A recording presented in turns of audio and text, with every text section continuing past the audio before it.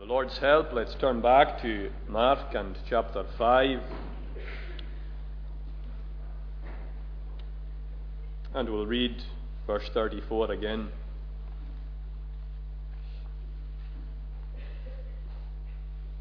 Mark 5 and verse 34. And Jesus said to her, "Daughter, your faith has made you well. Go in peace and be healed of your disease." Now, assurance of faith is something that many of the Lord's people actually struggle with. By assurance of faith, I mean quite simply that sure knowledge that we have come to faith in the Lord Jesus Christ, that sure knowledge that we have been saved. And perhaps for those who are unconverted, that can be quite surprising to hear.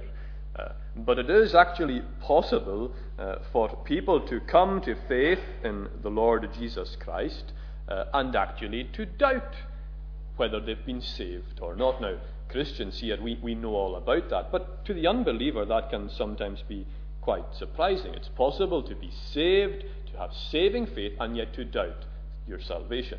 Now, it's not that these people doubt God, and it's not that these people doubt the Lord Jesus Christ, or indeed the person of the Lord Jesus Christ, or indeed the work of the Lord Jesus Christ. They don't doubt any of these things. What they doubt is themselves. People who struggle with assurance, it's themselves they doubt. And it's primarily their own faith that they doubt. They feel in themselves as though their faith perhaps isn't good enough, or their faith isn't strong enough in order for them to know that they themselves are saved. And I suspect that this is something that many of us in here have gone through at some point or another, perhaps even tonight. There are those in our midst who are struggling with this, struggling to lay hold of and to grasp this assurance of their faith, assurance of their salvation in the Lord. It's a strange thing. You can hear the gospel, and you can be struck by the gospel. You can be very much convicted under the preaching of the gospel, so much so that you fall on your knees, fall before the Lord, and ask the Lord to save you. You come bearing all, asking Him to save you, and it's like you're emptying yourself before the Lord, and then afterwards, you expect something. Afterwards, you expect to see something, perhaps something clear, perhaps something obvious, to tell you that you're a believer. You're waiting for that.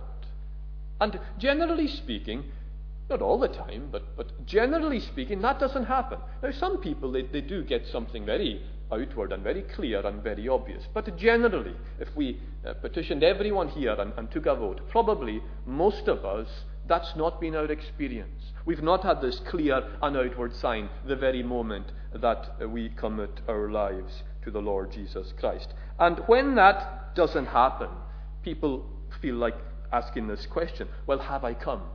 Have I come to saving faith or not? They lack this assurance of salvation in the Lord Jesus Christ. And very often, people won't take a step to profess their faith unless they can somehow lay hold of this thing which we call assurance. And that's very common in our own culture and in our own context. So in our own culture, the order of things is very much assurance first. We lay hold of assurance, and then once we have that assurance, then we will go on to profess our faith to others. But in this narrative that I want to look at this evening, we actually have it the other way around. It's the opposite of what we're used to. Here we're going to see a woman who actually professes her faith.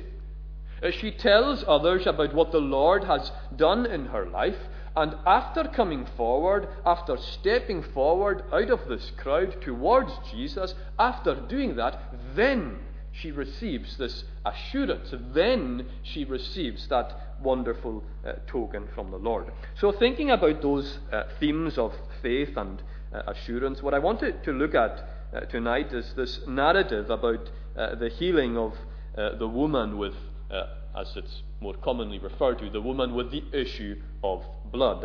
And we see that in verse 25 to 34. So that's really going to be the section that I want to focus on this evening. Now, you'll notice from my reading that this narrative is actually sandwiched between another narrative either side of it. You have the narrative of the healing, or I suppose you could say the resurrection of Jairus' daughter. That narrative sandwiches this one. And that's something that Mark often does.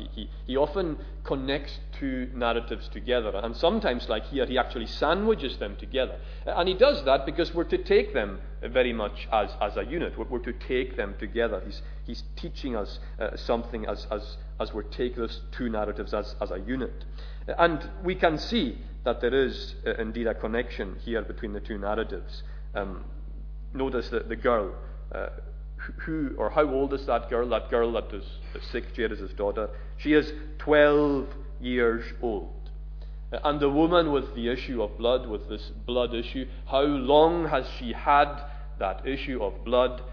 Exactly the same amount of time, 12 years. It's no coincidence that the 12 years appears in both narratives here. As long as this little girl has been alive, this other woman has been struggling with this particular illness. So that very much suggests that all of this very much comes together in one unit. We're to take them together, we're to compare and contrast them, and that's why they're given in that way.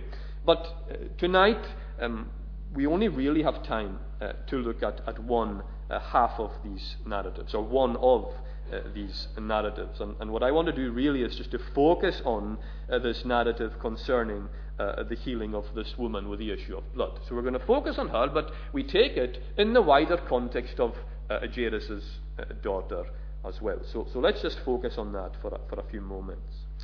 So let's look at verse 25 to 34. So here, Jesus, he's already on his way to the house of Jairus. And they are in a considerable rush, and you can imagine that they'll be in quite a rush because Jairus' daughter is very ill, very, very ill. She's at the point of dying. And of course, we know from the narrative that she's literally just about to die. So you can imagine there's a degree of rush and a degree of urgency here. But on the way, we have this remarkable delay, this remarkable encounter with this woman with the issue of blood. And it's remarkable because, well, it's remarkable for lots of reasons, but it's remarkable first of all because this woman ought not to have been there at all. She shouldn't have been there. She shouldn't have been near that crowd. She shouldn't have been there that day at all. Why do I say that? Why do I say she shouldn't have been there? Well, this is a woman with a severe menstrual condition. She is bleeding, and she has been bleeding in this way for 12 years. And we actually have a bit of a background to that in the Levitical law code, because according to Leviticus, and particularly in Leviticus chapter 15, that's a chapter where you have all these details and laws concerning bodily discharges, including blood. And in Leviticus 15, we find that if a woman had a condition like this, she was to be declared ritually unclean the whole time of her illness. So that means that this woman here, she has been ritually unclean for 12 years. Now, that's a long time. It's a long time to be ritually unclean. What does it mean to be ritually unclean? What does that mean? Well, it means a number of things, but primarily it means that this woman wouldn't have been allowed into the temple of God to worship. So for 12 years, as she is ritually unclean, that means she has no right of access to God, because nothing unclean, nothing impure can come into the presence of God, into the temple of God, and because of that, this woman can't go near the temple. She has no access to God. And it's more than that, actually. It's not just that she can't get to the temple. She can't even, or she ought not to be mixing with others. Because if she touches anyone else, if she comes into contact with anyone else, they become ritually unclean as well. So this woman ought not to have been out in public. She ought not to have been interacting in this way with people, and she absolutely, most certainly, ought not to have been in a crowd like we see her here in this narrative. So you can imagine the tremendous sense of shame that this kind of condition would have caused. And I think that probably explains the approach of this woman here. She goes in almost pretending to be invisible. She tries to sneak in, she tries to get her healing, and then she tries to sneak back out again. There's this sense of shame that you get from reading the narrative. You're aware of her shame. And it's as though you see her carrying this great burden of her shame. And it's almost as though when you picture her walking into the back of this crowd, her head is down. Her head is down. She doesn't want to make eye contact with anyone else. She doesn't want the attention of anybody else. Head down. She goes in to the back, touches, and then goes. Such is the extent of the shame that she carries because of this disease that she has. Now, in this passage here, this passage of the healing of this woman, we can actually see a spiritual parallel here. There's a spiritual parallel here with the healing of this woman and the healing that the sinner experiences when we come to faith in the Lord Jesus Christ. There are very strong parallels here between the two. And what I want to do as we go through this narrative here, I want to try and lift out some of these spiritual parallels, things that perhaps we experience ourselves. Because we are very much like this woman, aren't we? We're very much like her. We are all going through life carrying this weight and this burden of guilt and shame. Every one of us, whether we're aware of it or not, is another matter. But we are all going through life carrying this weight and this burden, this shame and this guilt. And it's not the shame of some kind of physical condition or some kind of mental condition. It's the shame of something spiritual. This weight that we carry on our backs is the shame and guilt of sin itself. That's what we carry. We're very like this woman. Very like her indeed. And as we go through, I'll try and lift out some of these parallels that we find with this woman and with ourselves.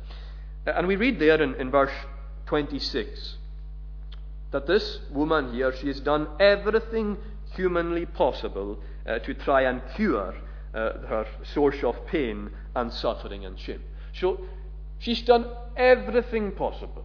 She has consulted many doctors.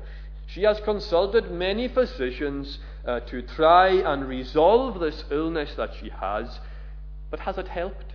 In all that she's done, has it helped her? Well, it hasn't helped her at all. In fact, if anything, it's only exacerbated her suffering, because we read there that she had suffered much under many physicians. Not just that she attended many physicians. She suffered much under many physicians. And she spent everything she has. She probably wasn't that well off in the first place, but she spent everything. Literally thrown everything at all these worldly means of trying to solve this disease, trying to heal herself of this disease that she has. And it's not very difficult, is it, to make the spiritual connection there with ourselves. Because perhaps you feel an emptiness about your life. Perhaps you feel the weight of your guilt and your shame and your sinfulness. Perhaps you're very much aware of the weight of all these things. And much like this woman, perhaps you have tried to solve that problem using worldly means. And you will try going here, there, and everywhere to try and get rid of this spiritual problem that you have, this darkness within your life. And you're going here, there, and everywhere. And perhaps for some people, maybe you turn to various substances. Very common, isn't it? Very common, with the difficulty and the sorrows of our spiritual condition. When we feel darkness very close to us, it's easy to turn to to substances, and sadly, many do, even the Lord's people.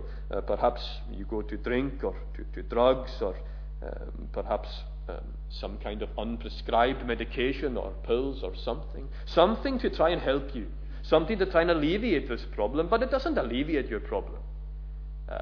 It makes it worse. All it does is it drags us down. It drags us down into addiction. It drags us down into dependence. And rather than going to these things to make things better, they end up being much, much worse, just like this woman experienced herself. Or maybe you try and turn to different forms of escapism. That's another one. That's a big one today. Different forms of escapism. We try and engross ourselves in very often different kinds of media. And that's one of the new problems we have today. Engross ourselves in these things to try and drown out whatever darkness, whichever spiritual difficulties we find ourselves in. So we're incessantly listening to music, drowning out any other thoughts. We're incessantly coming to the internet or the telly or social media, all these things, just immersing ourselves in these things, and somehow by immersing ourselves in these things we hope that it'll get rid of all our problems, all our spiritual difficulties, and all this darkness which looms over us. But of course, that doesn't work. That doesn't work at all, because escaping is not the answer. Escaping is not the answer. Ignoring these spiritual problems, ignoring that darkness within our very souls, that isn't going to help us at all. All it does is make things worse. And when we engross ourselves in these things of the world, we find that it just makes everything worse, just like this woman experiences here. Spends everything, all she has, and she's not any better. She's much worse. And we read that she's been trying all these worldly fixes for 12 years. It's a long time. But perhaps you have been trying to deal with your sin for much longer than that. Perhaps you've been trying to deal with your sin for a lot longer than 12 years. But no matter what you've tried, no matter where you go, you can't solve this problem of sin within you. See, you cannot find in this world a cure for that sin. It doesn't matter where you go. It doesn't matter who you turn to. In this world, there is absolutely no cure whatsoever. All it does is make things worse. And the longer you leave it, the more dominion sin tends to have over you. It's a strange thing, that. Sin is a strange thing. When you're born, you're full of sin. Sin affects every part of you. But as you grow, sin also grows within you. And it's almost as though its dominion takes more and more of a hold of you. And the older you get, the harder it seems to fight against it. Sin is a horrible disease. But this woman here she is with her disease, trying all these worldly means, but nothing at all is working. But then, in verse 27, this woman hears the greatest news of her life. She hears there reports about Jesus. So someone has told her about the Lord Jesus Christ. Someone has told her. And she hears about Jesus. She hears about his divine power. She hears about his ability to heal. And what does she do? She goes and she acts on it. And she goes towards Jesus. She seeks Jesus out. She comes to find this healing from her disease. You see, this is quite an amazing point here. This is a wonderful healing account, a marvelous account of someone being saved. But look at where it begins. It begins in the simplest of ways. It begins by somebody telling somebody else about Jesus. So that's basic, isn't it? A wonderful account that begins with somebody telling somebody else about Jesus. And that is a reminder to us, as if we need a reminder, but it is a reminder to us of the importance of spreading the gospel, the importance of telling others about the Lord Jesus Christ. That's what someone did here with this woman. Now, I'm quite sure that this woman, she would have been very good at hiding her problem. I'm quite sure of that. Now, we don't actually read that. The passage doesn't say that she was good at hiding her problem. But I imagine that she would have become very good at it. Because when you think about it, she's had this for 12 years. 12 years, and 12 years of that shame. And at this point, she would have been very good at hiding it, masking it. And there's a good chance that the person who actually told her about Jesus, it's a good chance that that person didn't even realize the dilemma and the problem that this woman actually had. And you know, it's amazing how good people are at hiding their conditions. They're very good. People are very good at that. You'll be aware of that. And yes, people are good at hiding physical and mental conditions. That's true. But I'm talking about the spiritual here. And people are very good at hiding their spiritual condition. We don't know what people around us are struggling with, spiritually speaking. You don't know. You just don't know. You have no idea of the convictions that some people are feeling. You don't know that. It's very often a mystery to us. The people who we think are being convicted, they might not be. And those who we think wouldn't give God the time of day, they are the very ones who quite often are convicted. It's amazing how people hide and bottle these things up. And that's why we must ensure that we spread the message of the gospel, the message of the Lord Jesus Christ to all. Everyone. Even people that you think maybe aren't so bothered about their sin. Even people who you maybe think don't care about these spiritual things. Because you just don't know what they're hiding. You don't know what spiritual conditions and spiritual things that they are struggling with, and perhaps what they need more than anything else is to hear the soothing balm of the gospel, the soothing balm of the Lord Jesus Christ. Well, somebody tells this woman, somebody tells her, whether they knew or not that she had a problem, they tell her, and she acts on it. So she hears about Jesus.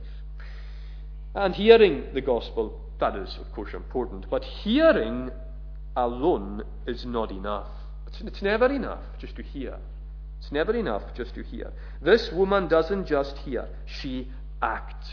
She acts. She hears about Jesus, and then she acts on it. She acts on it by seeking Jesus out. She puts her faith in him. And you see that faith in action. She shows her faith by actually seeking Jesus out. She is acting on it. You see, it's great to hear the gospel, and it's great that you come to the house of God to hear the gospel. But that isn't enough. It's not enough. It's not enough to stand in admiration of Christ. It's not enough to stand in admiration of the gospel and say, what a wonderful Saviour, and what a wonderful gospel.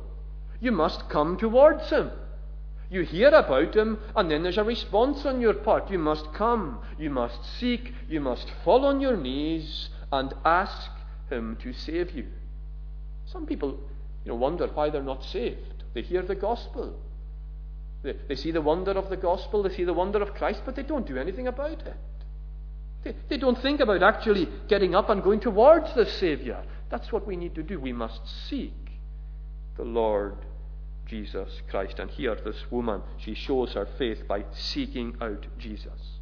And today, if you are seeking Jesus, if you are seeking out Jesus, then is that not a sign of faith? Is that not a sign of faith that you are seeking him out? Because why on earth would you seek him out unless you believed in him and unless you trusted that he would save you? You see, even the act of seeking itself, that is a mark of grace. It is a mark of faith in the Lord Jesus Christ. And in verse 28, she says to herself, after she seeks him and after she finds him, if I touch even his garments, I will be made well. Now this woman, she doesn't want to draw any attention to herself at all. None at all. She's been struggling with this condition for 12 years, and she just wants to go in there and straight back out again. No fuss. She's the kind of woman that would come into the church and she would sit at the back or sit upstairs, and she would come and she would hear the gospel, she would believe in the gospel, believe in the Lord Jesus Christ, and then she would just disappear. No fuss, no attention, none of that at all. And I wonder tonight if there are people in here just like that. You want to come in, You want to receive the gospel, receive salvation, and then just nip out. No fuss, no attention. Don't let anybody else know about it at all. Perhaps there is some in here just like that. Well, that's what this woman was like, and here in this statement in verse 28, she shows incredibly strong faith there. It's incredibly strong faith. She is convinced that the power of Christ is so great that all she needs to do is touch his garment. Not have a conversation with him, not have any interaction necessarily with him. She sets a low bar in that sense. All I need to do is touch the garment. If I just touch the garment, that'll be enough. That's strong faith for you. And she shows very strong faith indeed. Now, at this particular time in history, people thought that the clothes of someone's garments, actually somehow conveyed their power. It's kind of a very pagan way of thinking, but that's the kind of thoughts that people had in that day. Now, we don't know exactly what convinced this woman to touch the garment. Perhaps there was an element of the superstitious here. We don't know. But if that is the case, if there was an element of the superstitious here, then that shows us that you can have strong faith and still have immature faith. Because she has strong faith here. But if she is doing this in a superstitious sense, then it shows that it is an immature faith, an immature theology, an immature understanding of who Christ is. But perhaps this is much more than mere superstition. Maybe she sees something of Christ's true identity as God himself here. Maybe rather than this being someone with immature faith and an immature theology, perhaps this is actually someone with a very mature faith and a very mature theology. Perhaps she sees Christ as God himself, the Holy One of God. And as she comes approaching the Holy One, and if she but put her hand on the garment of the Holy One of God, that she herself would be made holy and that she would be cleansed of her illness. You see, remember, she wasn't allowed in the temple. She wasn't allowed access to God in the temple. That access to God there was barred. She wasn't allowed in. But here she comes to God through the Lord Jesus Christ. It's quite remarkable. Direct access to the temple wasn't allowed for her. So instead she finds access to God, the Holy One, through the Lord Jesus Christ. And of course that's the same for ourselves as sinners as well, isn't it? That's the same for ourselves. As sinners, we have no access at all to God. We have no right of access. Our sin bars us from access into the presence of God. But that's the wonder of the gospel. Because the wonder of the gospel is that God didn't just wait for us somehow to ascend into the presence of God. God doesn't just wait there and watch mankind and wait until mankind does enough to enter into the holy presence of God. We would never get there if that was the case. The wonder of the gospel is that God comes down to us. Rather than us making our way into the temple comes down to us. God comes down in the Lord Jesus Christ, and God meets us in Christ. He is the one who tabernacles amongst us. It is this picture of the temple of God coming towards man. Not man coming towards the temple coming towards man. The Lord Jesus Christ, He is the meeting place between God and man. And here, this woman, she can't go into the temple, but here on the streets, the temple very much comes to her in the Lord Jesus Christ. And she reaches out to touch even the hem of his garment, or touch his garment in some way. And she does that.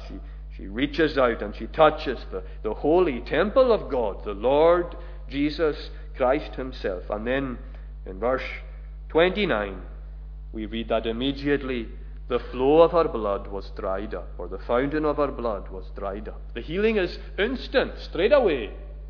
No delays at all. You see, the medicines that we use in the medical world, they can take some time to work. Sometimes they take hours, Sometimes it can take weeks and even months and perhaps even longer. It can take a long time to take effect. But the work of regeneration, this spiritual healing of the soul, which the sinner experiences when the Spirit comes in and regenerates us, that is instantaneous. There is absolutely no delay in that at all. No delay.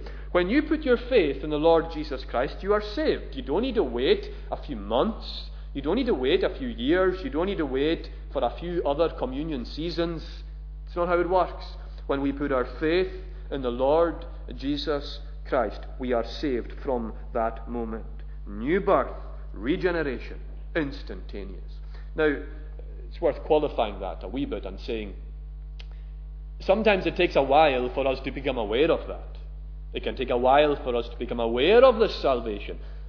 But that doesn't take away from the fact that the salvation itself is instantaneous. Just like that. One moment you are in darkness, and the next moment you are in the marvelous light of God. And this woman here, she's healed. And just as she's healed, at that same time, Jesus is aware that power has gone out from him.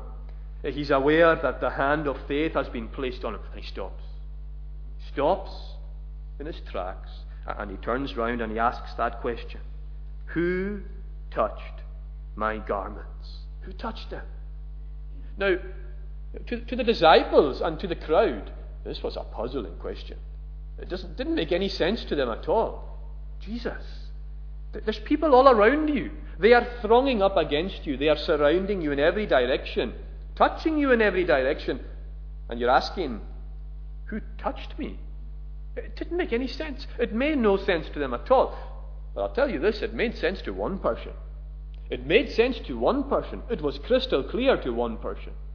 The woman herself, this woman who has been healed, she knows that that question is directed very much at her. You see, sometimes when Christ speaks to us in His Word, when He speaks to us through the preaching of His Word, sometimes it can go over the heads of others.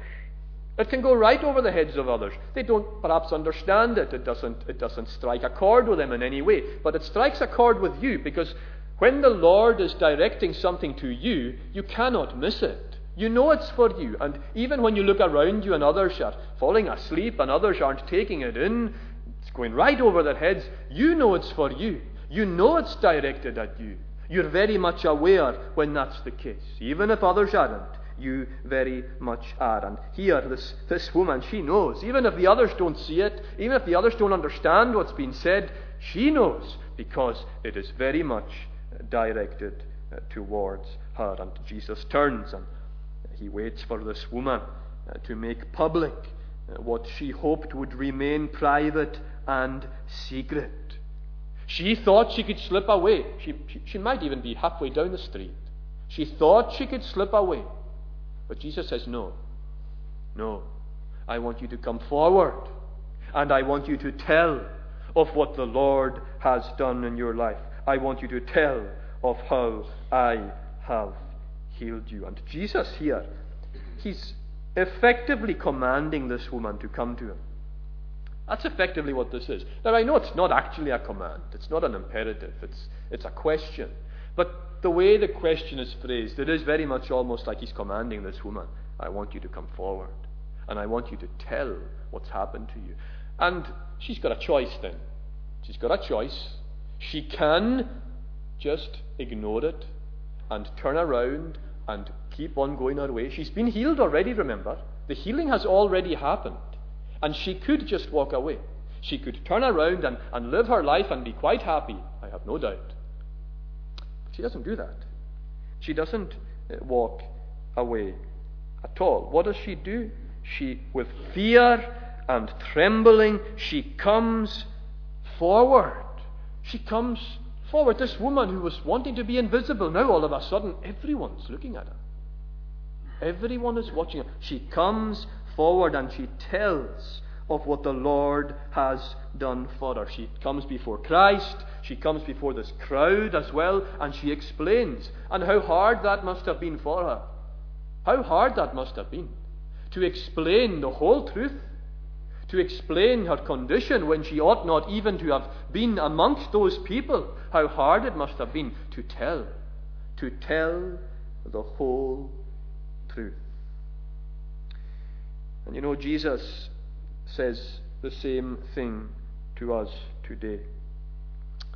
He comes to us and he says, if your faith is in me, I want you to step out of the shadows.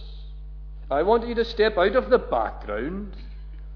I don't want you just to believe in your hearts. I want you to confess, and to confess with your mouths, and to tell what the Lord has done in our lives. You know, perhaps we are happy coming in here and sneaking in and hearing the word and receiving salvation and then disappearing. But Jesus says, no, wait.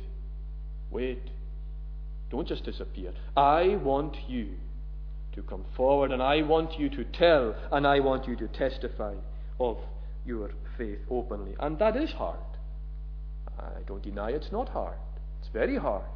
It's hard for this woman, and it's hard for us, because by doing that, we're admitting that we're weak. We're admitting that we can't save ourselves. We're admitting that we need someone else to save us, and that's difficult for someone to admit. And pride can get in the way there. Pride can come in, and pride can actually stop us making that confession, stop us making that profession. But Jesus says, ignore your pride. I want you to come and make that step and let it be known what I have done for you. And as we gather this weekend for the Lord's Supper, perhaps the Lord is looking out to the crowd here, and perhaps He is saying, who touched me? Perhaps He is saying, who laid this hand of faith on me? And if He's speaking to you in that message, then what will you do? Will you come forward, or will you turn around and remain invisible? Well, what a reward this woman gets for her actions here. An incredible reward. Jesus says to her, daughter, your faith has made you well. Go in peace and be healed of your disease. She gets a word of assurance from the Lord that her faith has made her well. Not touching the garment, that didn't make her well. Nothing else made her well. Her faith. And she's told that. Your faith has made you well. If she had just slipped away, if she had just disappeared, she wouldn't have received that word of assurance. She wouldn't have received that word of confirmation from the Lord. Daughter, your faith has made you well. She wouldn't have received it at all. But because she took that step, because she came away from the background and came away from the shadows and made public what the Lord had done in her life, now she has a fuller understanding of what's happened to her. And she has a stronger and a more intimate relationship and fellowship with the very one who has saved her. You see, she leaves with the peace of God. So that's what we read here. Go in peace, Christ tells her. She could have just gone away just healed. But she goes away now because she came forward with much more than that. She goes away healed, and she goes away with assurance, and she goes away with this peace from the Lord Jesus Christ. And you know, there are many believers, perhaps even in here tonight, who are still looking for that assurance and that peace of having their salvation, as it were, confirmed by Christ. And sadly, most people wait in the shadows for that assurance. That's what they do. They wait in the shadows. And until they get that assurance, they won't stand out and profess and confess their faith before others. But here in this narrative, we see it works the other way around. This woman gets this peace, she gets this assurance after she testifies of her faith in the Lord. It's afterwards, not before. She makes that step, she professes, and she receives that incredible word of assurance from the Lord. And what a blessing she would have missed out on if she just went home that day. What a blessing she would have missed out on. Because she didn't just turn away and go, because she went forward, she receives a special token from the Lord. A special token that assures her of her faith. Daughter, your faith has made you well. And that, I have no doubt, would have been something that woman would be able to grasp onto for a long time to come after that. There would have been times in her Christian life, like we all experience, when the devil would throw all kinds of doubts at her.